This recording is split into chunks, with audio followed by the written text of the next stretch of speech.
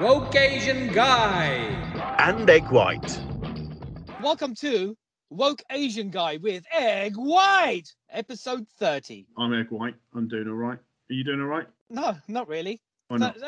Things are pissing me off more and more. Just every single day, something crops up. You think the world is changing, people are changing, everyone's like evolving and developing, but no, everyone's still a complete twat. So I'll give you one example. A couple of weeks ago, a friend of mine, a white guy, not a problem. This is why I need to talk to you about it so you can sort of understand and explain to me the situation. So he recommended to me. Hang on. Am I your token? No. You're not the token. You're just the benchmark of making me understand what the fuck is going on. You're the eyes and ears of the people I don't understand. Because I can't ask this guy what I'm about to explain to you. I can't ask him why he thinks that way. So as a proxy, I'm asking you, and I've known him for years, and I banter with him. He's always recommending shows. I recommended him a show, and I thought I'd turn around, and I said to him, "Why don't you watch HBO's A Black Lady sketch show?" And he just looked at me and goes, "No." He just sticks with Friends, and I was just thinking he doesn't want to open his eyes. That's a double masters. I thought he'd actually be quite diverse. And also, open his mind. Friends finished 17 years ago.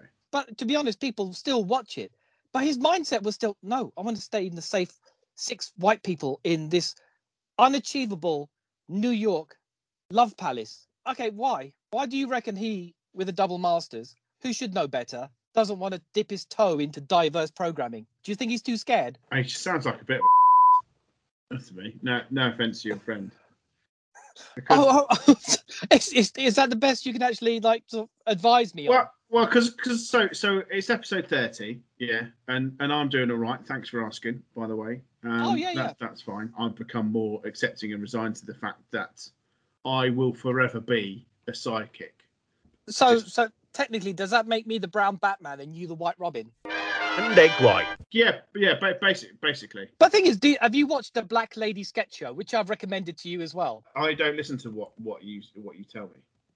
Oh, okay. If I recommended to you a Black Lady sketch show, would you watch it, or would you think, oh no, that's out of my comfort zone? You have recommended some absolute howlers before. I'm more likely to go with Rotten Tomatoes, which is 100%, and Amazon, which is 5 out of 5, than your recommendation. I mean, to be honest, can I just throw this back in your face, just very politely? So you recommend safe white comedy to me, and with famous, talented comics. So you recommended to me a film called Breaks. Oh my God, you're still not over this. I still have not got over this. So we've had this conversation offline, and you've just made me realise, because obviously the whole Black Lady sketch show, we're sort of learning as we go along, and I'm sort of learning as we speak, basically. And you recommend, you explain to me exactly what the crux of the film was. Okay, so in that time that you were just sort of ranting, I basically just managed to watch about 3 sketches. Oh. and it looks pretty bloody good. Oh, it's it's incredibly funny. See, I tell you something now. Obviously, I've bastardized that bit and made it very unfunny, but that's the story of my life. What was the crux of Breaks? It was. I mean, do we have to go here? Yes, we do have to go here, because you recommended something outside of my comfort zone, and I realized that comfort zone is sort of a bit of a dark area. It's a very bizarre physical comedy thing where the comics were let loose without any kind of direction to do what they wanted, and they just did some weird pantomime. Have you just watched another 3 sketches while I'm ranting again? Yeah, pretty much, yeah. So I'm going to admit something here to you live on the show, exclusive, that I've watched Breaks since. Oh, you have? Yeah, I've watched it a couple of times since. It's not quite as good as the first time that I watched it, and I think I might have just been a bit excited that I'd sort of had never heard of it before when watching it the first time, and that kind of level of excitement and anticipation kind of added to the enjoyment and pleasure of the film. But I could see what they were doing with because what really annoyed you was the fact that the video quality was really bad. You could see what they were doing as things, the characters' kind of relationships kind of broke down. No. You tried to turn into a New York No, Times film no. critic. No. But as each of the characters' relationships broke down, then the different formats that they were being filmed on, the quality got worse and worse, just to kind of like emphasise the just how kind of distorted things were becoming. So I got a bit carried away and distracted, and that technical aspect. With that technical aspect, sorry. New cinema format, like it. I got a bit carried away with that. Your argument of like the relationship breaking down and the quality and all that, right? I just looked on Wikipedia after one phoning you up and threatening to punch you. That's how bad it was. Then I checked on Wikipedia. The reason why the quality is different is because they shot the film in whatever year it was on SD. They abandoned it. Then they got some more funding to finish it off, and the rest of the filming was done in HD. So you can look at the artistic value, but it was a simple fact that they basically shot half the film in SD and the other half in HD. That was all it was. Yeah. But you saw something else into it, which no one else ever did. Yeah, I was trying to see something which wasn't really there. Would you recommend that? I would recommend it to you still, because pleasure it gave me, just how uncomfortable it made you watching it. And the text messages, the barrage of like abusive text messages that you sent whilst watching it. Things like, I want to punch my own face. No. I'm going to gouge my eyeball out now. No. I've removed my face. I went more severe. I wanted to punch myself in the cock. That's how bad it was. In fairness, the cast in it is brilliant. They're excellent individual performers, but they were just like given free reign to do. If Steve Coogan was given free reign to do what he wanted, he would have gone off piste and gone everywhere. But he had his co-owner and a writer for his production company who kept him on the same path. That's why Steve Coogan's quality of output is incredible, because he stays focused. Have you seen the Danny Dyer? Have you seen a Danny Dyer film called Run for Your Wife? No. It is. Again, I'll put a link to the show notes to some illegal upload that someone's put on YouTube. That's how bad it is. It's fucking awful. It is incredible. Again, I can see why my friend is too scared to go down watching a black lady sketch show. The same way I'm very scared to watch middlebrow white people's comedy, because basically it's based on a famous stage play, and Danny Dyer produced it in good faith of making like a charity. You know, the profits would go on to charity if it made any. It had some of the cream of the crop of British English talent, and it was awful. It's just. Can I just do my Christopher Biggins very quickly? Yeah. Christopher Biggins, along with a huge amount of cast, were in it. Now, Christopher Biggins has always been camp, but it's like they fed him like steroids to make him ultra camp. He became beyond camp. You don't need Christopher Biggins to be any more camp than he actually is, but they did. As uninteresting as this conversation is, right, I think we should try and rein it back to your initial point, because I don't really know what you're trying to say. So my initial point is your other white friend, because apparently I'm not your only white friend, which I'm a little bit offended by. You're in the top 5. Your other white friend, he only really likes safe white comedy. He's upper middle class with 2 masters. And why would watching the Black Lady sketch show? Why would that make him feel uncomfortable? It has been a valid conversation we've had for the last 10 minutes. Is the fact that I now see his point. Looking out of the box, he wants to stay in his safe zone of watching his kind of brand of not offensive. I just wanted my brain to shut down and laugh comedy, whereas I want to just stay with the edgy stuff. And when it goes to this mainstream broad comedy, I can't do it. So next time you recommend broad, safe comedy, I don't think I will be able to stomach watching it. Everyone should stay in their lane. Everyone should stay in their lane. Yes, they should not try to basically experience different things. Isn't that cool? Is that really what you want to the message of the show? You want to say that everyone should stay in their lane? Aspiring kind of writers, comics, creatives. Is that what you're saying? Pretty much. I mean, if you have people from an underprivileged background should just stay in their lane, and then that means that they probably won't get out of their lane, and then things stay the same. Yeah, are you the most liberal conservative? Am I talking to Nick Clegg? Am I actually talking to Nick Clegg now? Because this sounds really, really weird. I'm honestly, this is the most schizophrenic conversation I think I've probably ever had, where you're telling someone, and as your friend, surely telling people to stay in their lane is actually the most unwokest thing that you could say.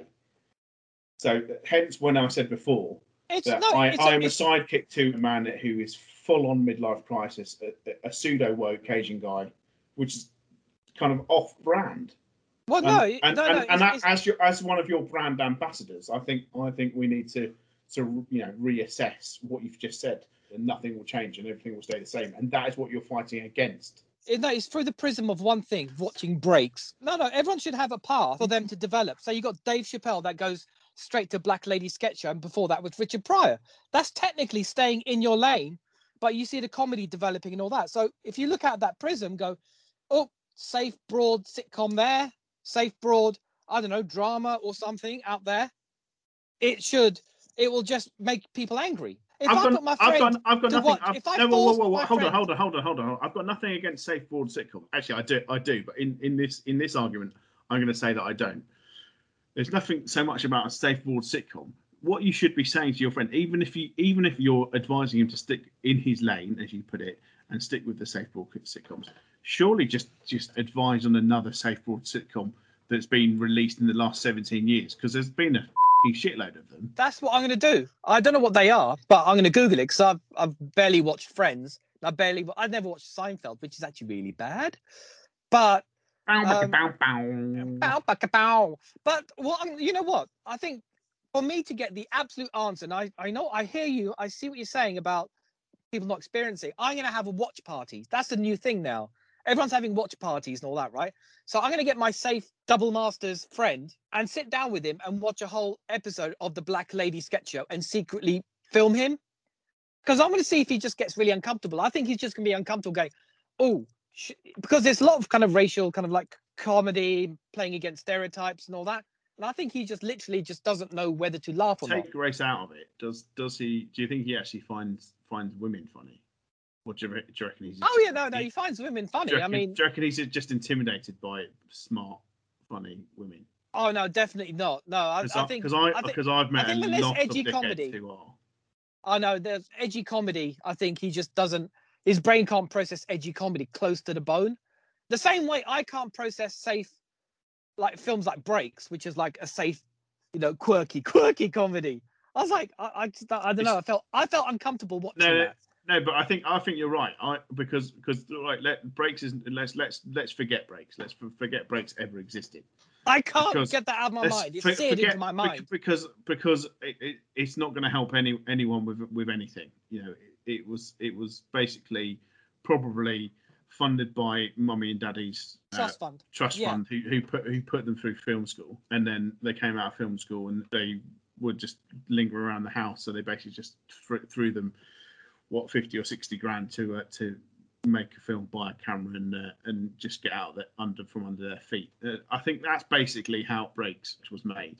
Now, if I'm wrong, then I take everything back, and you might have to bleep a lot of this because it's probably. Disclaimer: the filmmakers who made Breaks worked hard to get the funding in place, and in no way was inherited wealth used to fund this quirky comedy. So don't ghost us when we're in Soho House. Kind regards, Julius Barrett Fan Club. Oh, there's gonna be a lot of bleeping. Can I just do? This one I can't talk about. Ball bags, right? The following off-the-record story is controversial and funny and not suitable to broadcast. Also, they will sue the living shit out of us. God bless self-censorship. And I'm talking about you, Shane Gillis, a gentleman we will be talking about soon. Sorry, I digress. Sorry, is there anything else? You still feel that no one should stay in their lane? They should expand their horizons to different genres? Because I disagree. But surely that's a very unwoke thing for the woke Asian guy to say. I know it's a very unwoke thing to say, but it's a very me thing to say after breaking down everything in my mind. Yeah, but you're the woke Asian guy. Yes, by name. But sometimes you can only push the wokeism so far before you go, whoa, there's a bit of a pushback here. Some people are not willing to change. I don't think you're understanding the brand of woke Asian guy, are you? You're not understanding where you're... I understand me. So basically, by calling yourself woke Asian guy, you're actually deceiving people because you're not. You're not really woke. You are a guy and you are Asian, but you're not really woke. So no. you could just call yourself the slightly peculiar Asian guy. Slightly peculiar Asian guy. And egg white. In fact, I might change it to that. No. Basically, I'm like every other politician. I just say I make a bold statement that I'm woke Asian guy, but there's certain things which I think no, go back on. To give you an example, look at LL Cool J, right?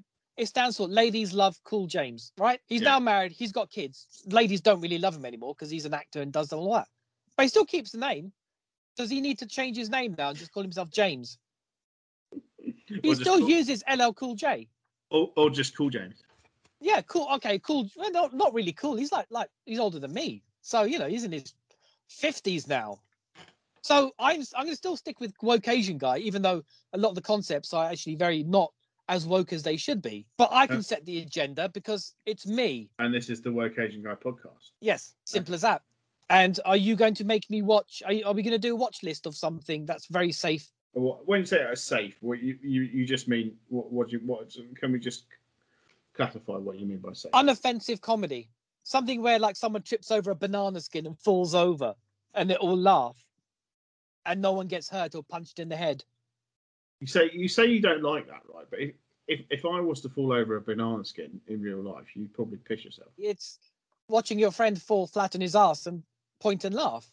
If I fell on the banana skin, you would probably laugh for 5 whole minutes while this middle-aged, overweight Asian guy's on the floor trying to get up discreetly in public. It's as simple as that. We do not want success. We want other people to fail. That's what it is. I think that's the most wokest statement you've ever said. Oh, very true. Maybe we should rebrand as the ironic woke Asian guy. Ironic woke Asian guy. And egg white. You know what? That might be the best thing. I don't think it should be too obvious. I think that the cover will be blown, basically. The fact that I have no clue what I'm talking about half the time. And anyway, people will start to know that. I think we should just take a moment to just appreciate ourselves. But you are Kato to my Green Hornet. I'm fucking fat-fingered that's talking a load of cock. And you're on in the background, sort of putting me back in my place, essentially. Very quietly and very subtly. I think you should always continue to put me down. Because then that way, like with everything, the sidekick is always smarter than the main character. Well, then technically, in this case, that's actually true. So you and your kung fu skills. So the other thing I want to talk about, I sent you the list about Shane Gillis. It's an old story, but I think it's still relevant. But you know about Shane Gillis? Not really, no. But did you read the bit and watch the YouTube link? No. It wasn't a hyperlink, was it? You can't copy and paste. Yeah, but who puts a link in a document and doesn't make it a hyperlink? This is 2021. It needs to be there instantly so people can just click on it. I didn't realise this was an official. I didn't realise this was a pseudo business document I had to send you where it was actually supposed to be of ease. I thought you could just simply copy and paste it into a browser window. If I'm looking at it out and about on my phone, then I'm not going to go copy and then however long this bloody string is, because no one does that. No one does that. If you want someone, this is why we're probably not very good on the socials, because we're not really very good with just clickable kind of like watchable content. Yeah, do you remember our Instagram handle? Do you remember that? In order to get to our podcast, you'd have to click on the link that is in Instagram that goes to the fuzzydice.co.uk website plug. And from there, you'd have to click on one of the actual posts that I do there. So you click on that, then you can actually go straight to the podcast. So, yeah, we made it incredibly difficult for ourselves for anyone to even give a shit to check out our work. I like that. But I mean, obviously, we're discussing admin within the content. Of the show. You're discussing admin on the show where everyone's clicked off like 15, 20 minutes ago anyway. That's fine. They've moved on to the, the National Trust podcast probably gets more listeners than us, and all they talk about is trees. What type of trees? All trees. Oh God, don't you start. But to answer your question, of course, I've actually seen, maybe not a particular clip, but of course, I've actually seen Shane Gillis from Saturday Night Live controversy, because that's the only thing you ever talk about. Well, I found it a very interesting thing. So, okay, just to give context to anyone listening who's never heard of Shane Gillis, is the fact that he basically had his own podcast with this other guy, which everyone else did. And talking bollocks as they do, testing out the comedy material. But there's one notorious bit where they basically slagged off Chinatown, Chinese people, and Chinese food. Now, that's if you can do it in a Ricky Gervais style where you can offend people, but everyone's in on the joke and you don't take it seriously. But when you actually, and I'll put the link in the show notes because I think it should be there for posterity, is the fact that they didn't come across as funny. They just came off as just very, very bitter and angry. And the fact that it's like this whole kind of like group of people, and they go to and they put in all these kind of things like, yeah, they're called noodles. Yeah, go down noodles. And they're just like making impressions of them, saying Chinatown's shit. And this is a discussion I want with you. Comedy or what? Is the fact that we censor the fucking shit out of everybody, out of all of our podcasts. But what do you think made them just do it and think they can get away with it? Well, so there's quite a lot to unwrap there, isn't there? So, firstly, with Ricky Gervais comedy, right? I'm a fan of Ricky Gervais. I think he's very talented and very funny. Yeah. But his brand of comedy, and I know what he's doing, is he's saying, "Look at me, I'm kind of winking at you in a kind of knowing sense, because then you're aware that this is a joke and what I'm saying is a joke, and it's not to be taken seriously." Now, it does beg the question, and you do have to ask: is that okay? Is that still okay? If it's like, okay, does that mean that I can say something really, really outrageous and probably quite offensive, if I then kind of go, "I was only joking. Does that make it less offensive? Does that really make it okay? Does it mean, I'm all for the fact that, like on comedy, you kind of you're there to say something which is a difference of opinion, and it's there to challenge the status quo. I'm all for that, but then I can also see the argument of when someone as successful as he is, if you're there and you're taking the mick out of someone or something, and you're saying quite harsh things, but then you kind of go, yeah, but I'm joking. Because so could I then say, like, the most foulest? Does that give me the right to say, like this Shane Gillis thing in Chinatown? If they were to say all of the comments that they've just said about with Chinatown and all the comments that they did mention, if they were to say at the end of that, but of course, I'm being ironic, right? Would that make it? Would that have made them like not be cancelled, or would they still have been cancelled? I think they still probably would be cancelled because it's their performance and how they talk about it. They were coming across as like bitter and angry and really pissed off and quite shit. But isn't that right at at the end you go, oh, the irony. Yeah, but isn't that the whole Gervais persona? The whole Gervais persona that he plays on stage is of one that he's very kind of angry and kind of like. Yeah, very good. But Ricky Gervais, even he says it himself, it's a very fine line. He just coasts down. And he comes across as like, some things that annoy him and confuse him. And he's like trying to explain and understand. But just, again, I don't actually know. But he doesn't, Gervais does not come across as bitter and angry. He doesn't come across as like he's pissed off with certain kind of things. He's just laying it in a comedy kind of like style. So I think it's such, like, I think being obviously quite risque is a really positive thing, and that's all the comedy that both of us like and grew up watching and like to this day is questioning stuff. And like I said before, is questioning that status quo, I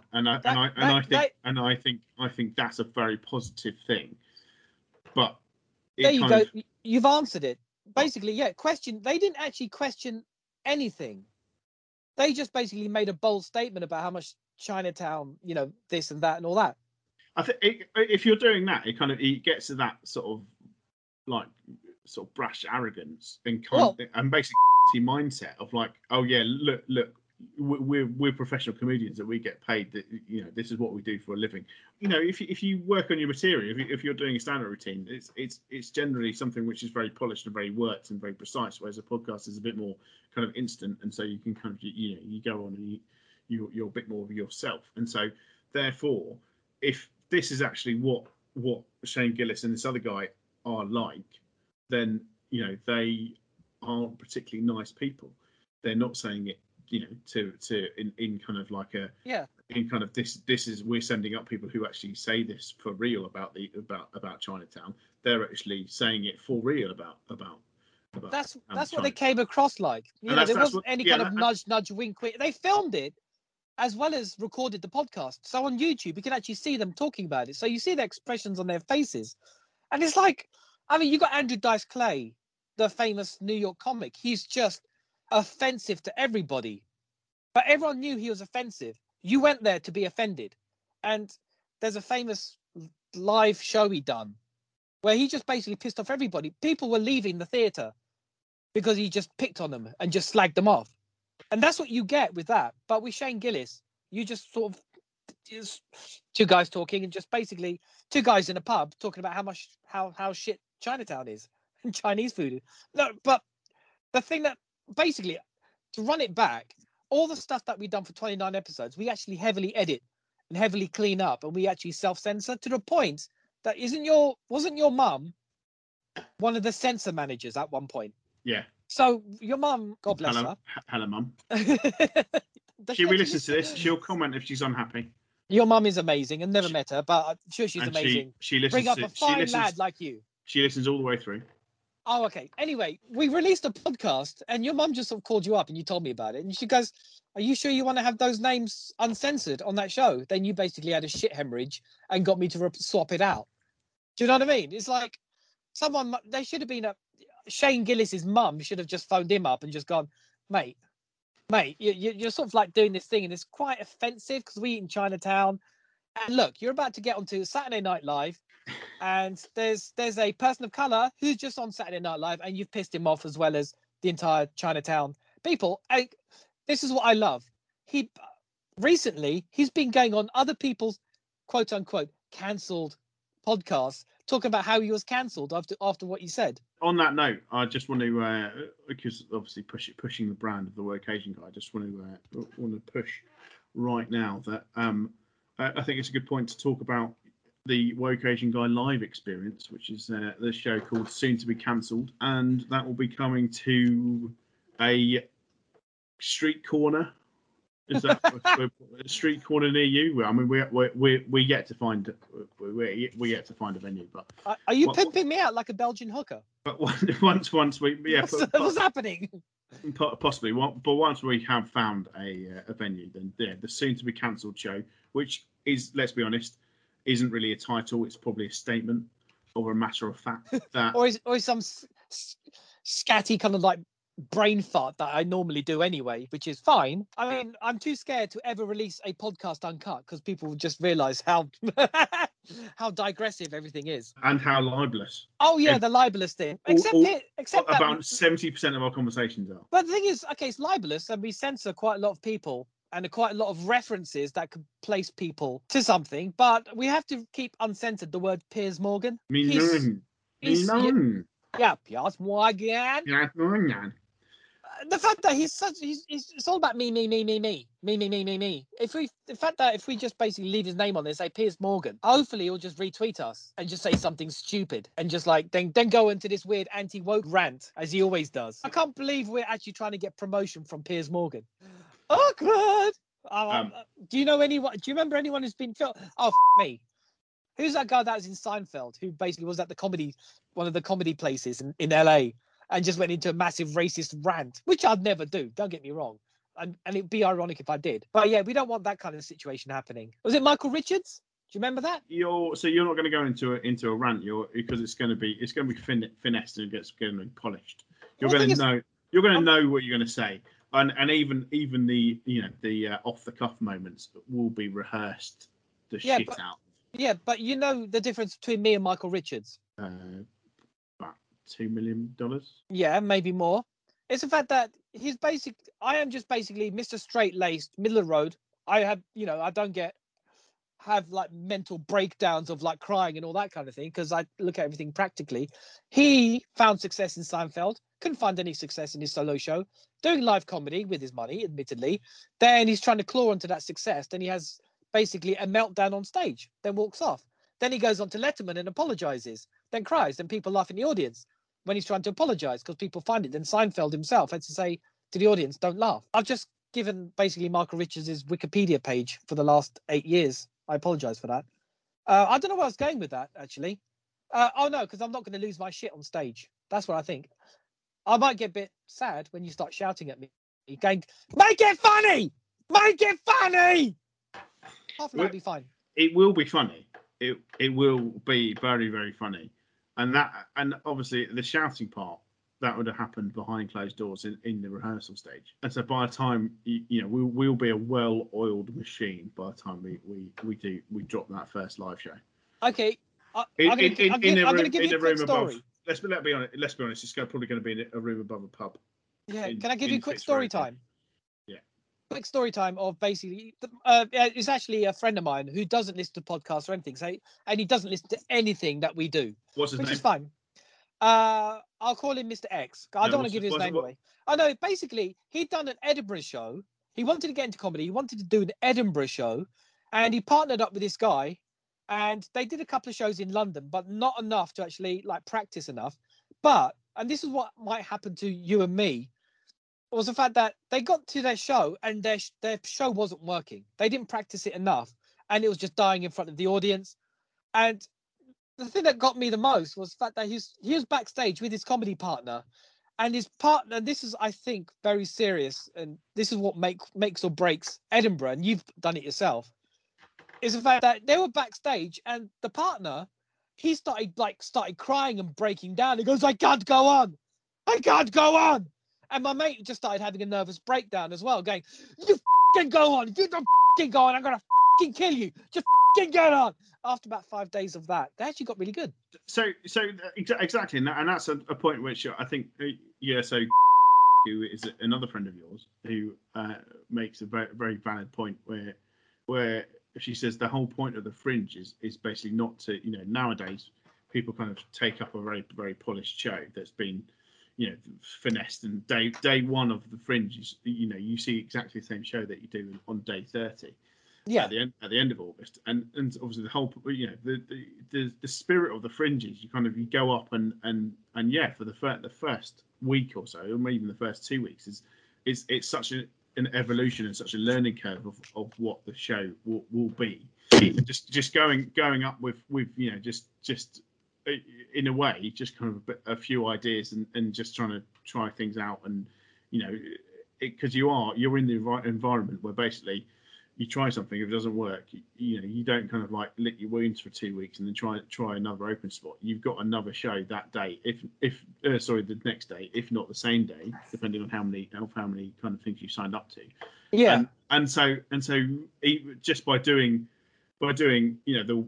anything over and over again for like a week or a week and a half period, you're going to be all right at it, and it's going to be actually something probably quite good by the end of it. So if you do a month of that, the improvement can be great. And then so imagine going to see a show at the beginning of the Fringe and the show at the end of the Fringe, and just seeing the difference. And, but you're quite fine after you did your Edinburgh run.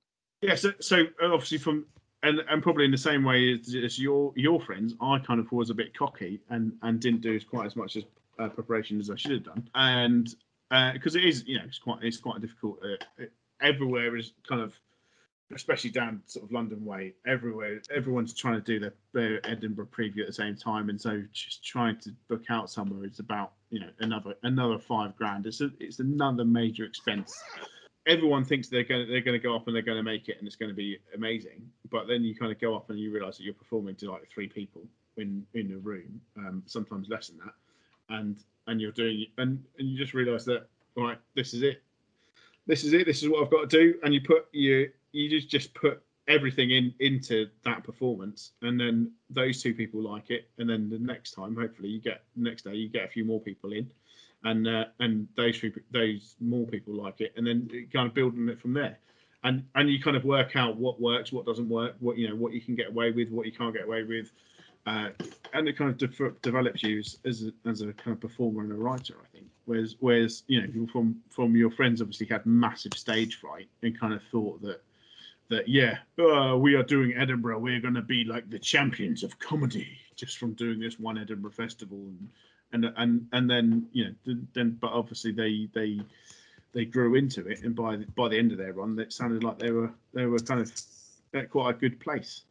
Yeah, but he doesn't do comedy anymore. So, so you can see the long-term value of what he did, which is good. But he did it once. So it's vagina monologue with cock and balls. Yeah, it was literal. Are you going to do your woke Asian guy final thought, a bit like Jerry Springer? Yeah, no, fair enough. I mean, well, the only wokey conclusion is stay in your lane and edit your podcast, you fucking freaks. That's pretty much what it is. We've only actually gone through half the things that pissed me off. So in episode 31, I'm going to carry on with the other kind of like things I want to talk about with you, Egg White, because I want your perspective on that. Anyway, it's a goodbye from me, and it's a goodbye from Egg White. Goodbye. Goodbye, and I love you, Alabama. Woke Asian Guy and Egg White.